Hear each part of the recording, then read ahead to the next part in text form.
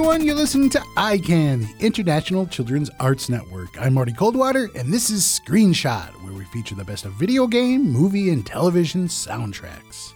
We have music from the movies Howl's Moving Castle and Spider-Man Into the Spider-Verse coming up shortly, but now we have a classic song from the Muppets. Made famous by Kermit the Frog, the song Bein' Green is one of the most covered or reinterpreted songs of all time. It was performed by the likes of Ray Charles, Tony Bennett, and even CeeLo Green. The version we have for you is by the violinist and singer Andrew Bird. To me, this song is about accepting who you are, no matter the color of your skin. You're beautiful, no matter what.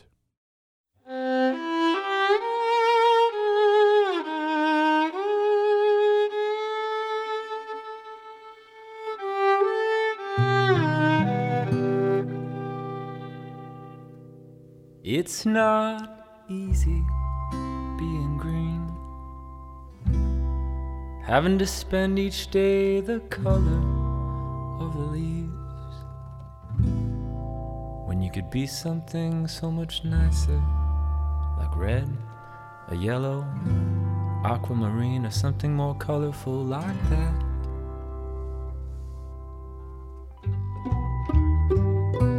It's not easy being green. It seems you blend in with all kinds of ordinary things, and people tend to pass you over, 'cause you're not standing out like flashy sparkles in the water or stars in the sky.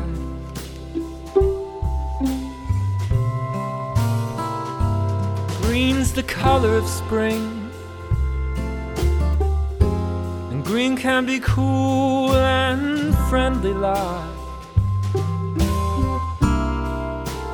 Green can be big like a mountain, important like a river, or tall like a tree.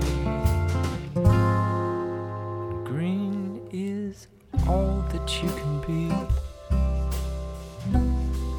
It sort of makes you wonder why. Why wonder, why wonder, why wonder I'm green, and that'll do just fine. Besides, it's all I wanna be.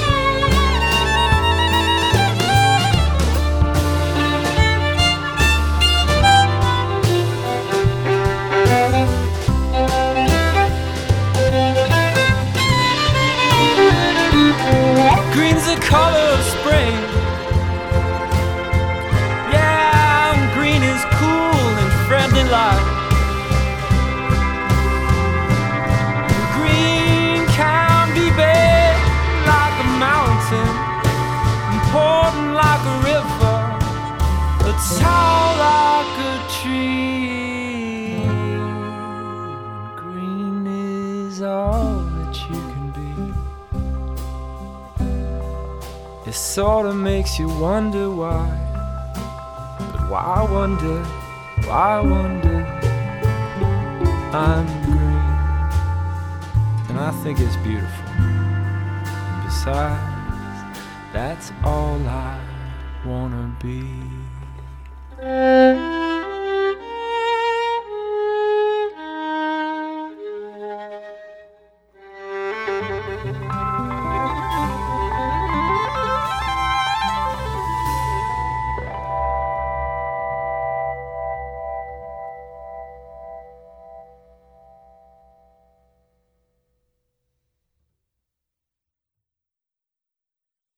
One of those great songs that can always cheer you up, that was Being Green, performed there by Andrew Bird.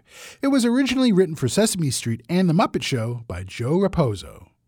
I hope that song inspired you to look beyond colors and into people's hearts. This is Screenshot here on ICANN. I'm Marty Coldwater. We now move to the many universes of the superhero Spider-Man. The animated 2018 movie Spider-Man Into the Spider-Verse follows the story of Miles, who becomes the new Spider-Man in his own universe. And he meets and learns from the other super spider heroes from other dimensions, such as Spider-Woman, Spider-Man Noir, and my favorite, Spider-Ham. There's great action in this movie, and the score is able to capture this along with the sounds of Spider-Man's Brooklyn. Here's the track Catch the S-Train, which plays in a scene as the new Spider-Man is learning how to maneuver while web-slinging on an elevated train.